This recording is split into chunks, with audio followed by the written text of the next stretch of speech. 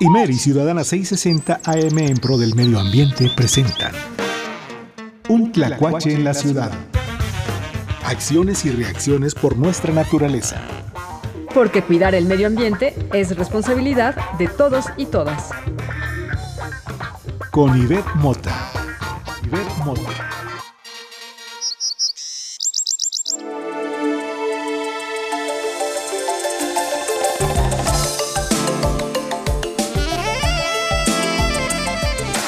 Hola, ¿qué tal? Bienvenidos a Un Tlacuache en la Ciudad. Me da muchísimo gusto saludarlas a todas y a todos los radioescuchas que nos acompañan en Ciudadana 660 de AM y también a todas las personas que nos siguen por las diferentes redes sociales, principalmente a quienes nos escuchan por Spotify.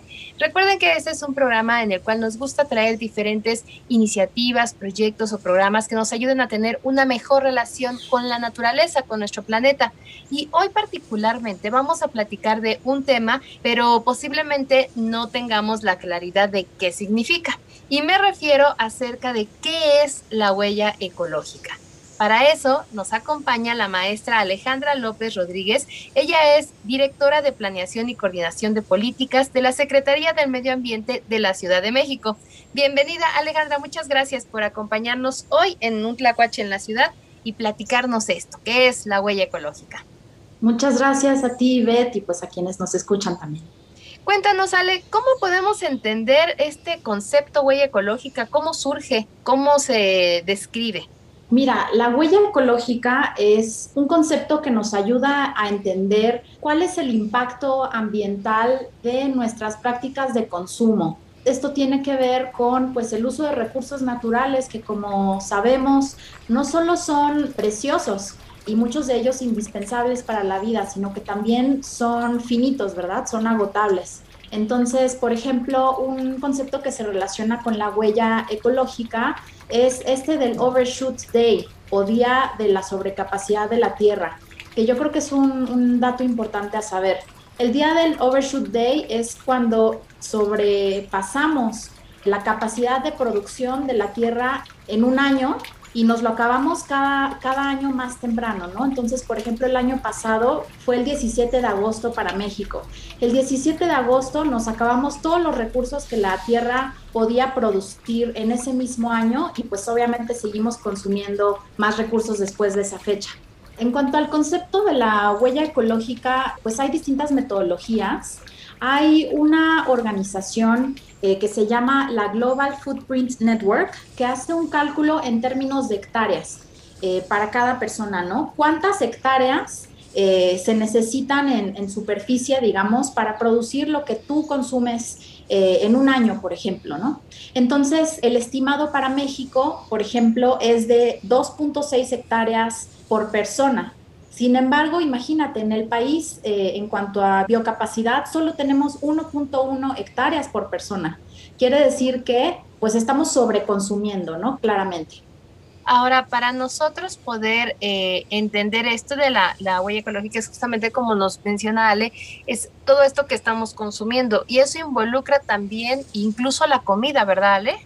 Sí, exacto. O sea, haz de cuenta que en estas 2.6 hectáreas de superficie que cada uno de nosotros, nosotras necesita para su consumo, estamos tomando en cuenta la superficie de tierra que se ocupan para las ciudades, por ejemplo, o que se necesita para cultivar los alimentos o para tener el ganado que también consumimos directamente o consumimos sus derivados. Todas estas necesidades obviamente tienen un impacto ambiental y es en lo que se traduce la huella ecológica.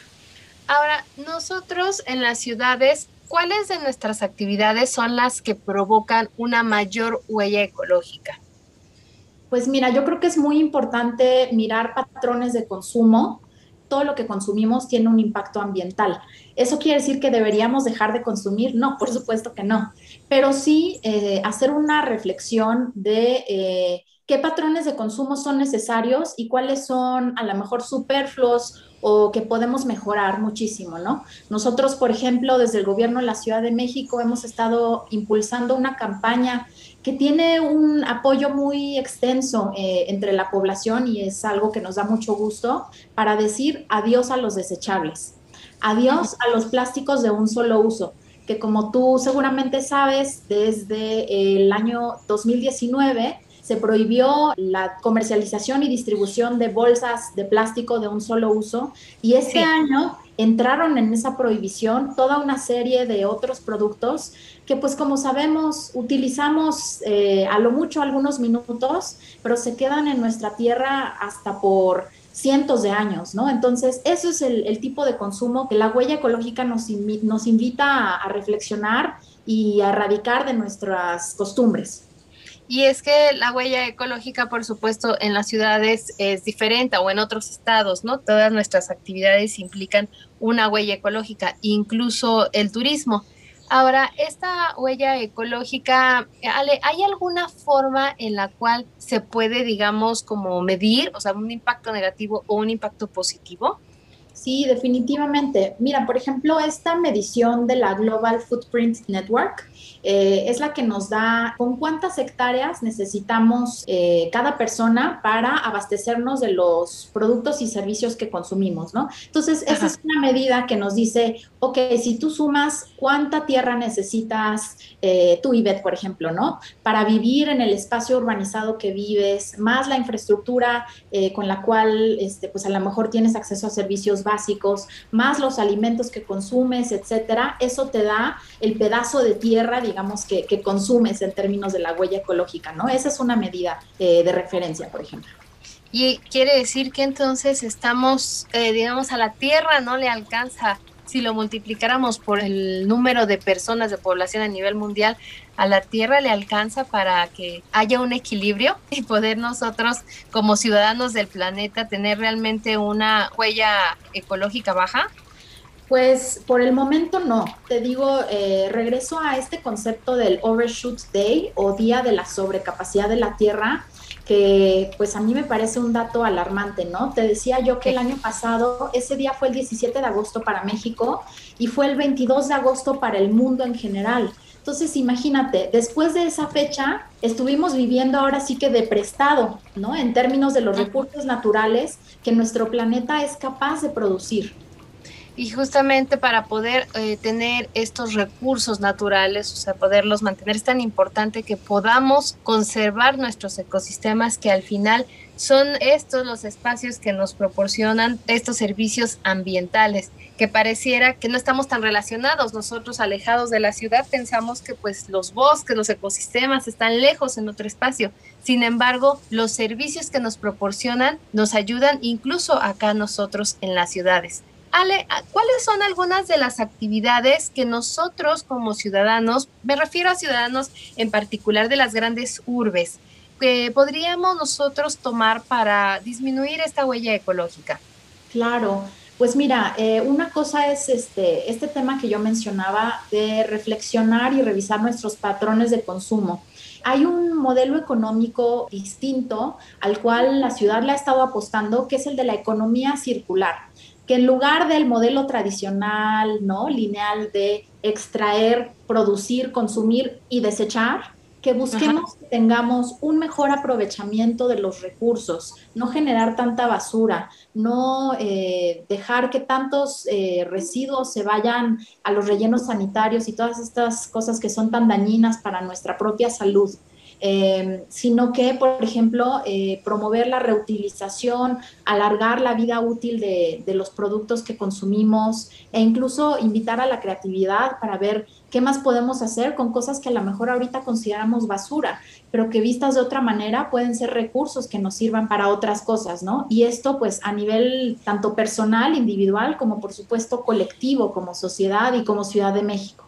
Y es que justamente hay incluso algunas iniciativas que se encargan de recolectar, ¿no? También todos nuestros desechos, que no necesariamente son basura. ¿Ustedes tienen todavía algunas actividades como el reciclatón? Bueno, yo sé que en estas épocas ya de pandemia, pues se han modificado algunas actividades, pero es uno de los ejemplos en los cuales en lugar de yo tener mis electrónicos y tirarlos a la basura porque no son basura, puede ser un desecho del cual se puedan sacar algunos recursos, digamos, electrónicos para utilizarse en otros equipos, ¿no? Así es, absolutamente. Pues tienes mucha razón. En estos meses de pandemia, estas actividades pues han estado algo limitadas por el tema de prevenir los contagios, pero son algunos de los programas que tiene la Secretaría del Medio Ambiente de la Ciudad de México para promover justamente esta idea de la economía circular. Justamente una de las informaciones que recientemente publicaba la Secretaría de Medio Ambiente de la Ciudad de México es que la Ciudad de México recupera suelo de conservación en San Miguel Topilejo. Y como esta, hay muchas muy buenas noticias que podemos seguir en general en la página de la SEDEMA. Alejandra, agradezco mucho el espacio que nos has regalado para platicarnos y explicarnos esto de qué es la huella ecológica, y queda la invitación de que el público pueda entrar a la página sedema.cdmx.gov.mx o seguir también las redes sociales para que puedan conocer los talleres, conceptos, información, programas, convocatorias y un montón de información que tienen también ustedes ahí en la SEDEMA. Muchas gracias, Ivette, y a quienes nos escucharon hoy. Gracias a ti, Alejandra.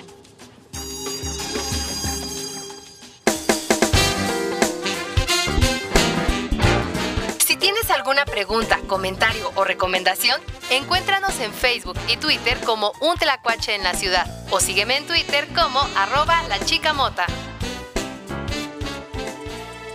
La huella ecológica es una responsabilidad de cada uno de nosotros como habitantes de este planeta.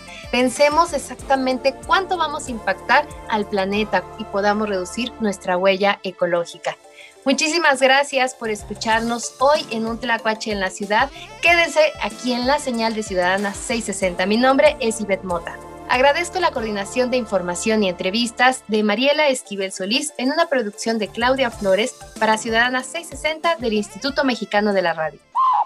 Imer y Ciudadana 660 AM presentaron Un Tlacuache en la Ciudad. Te esperamos la próxima semana, misma hora, misma estación.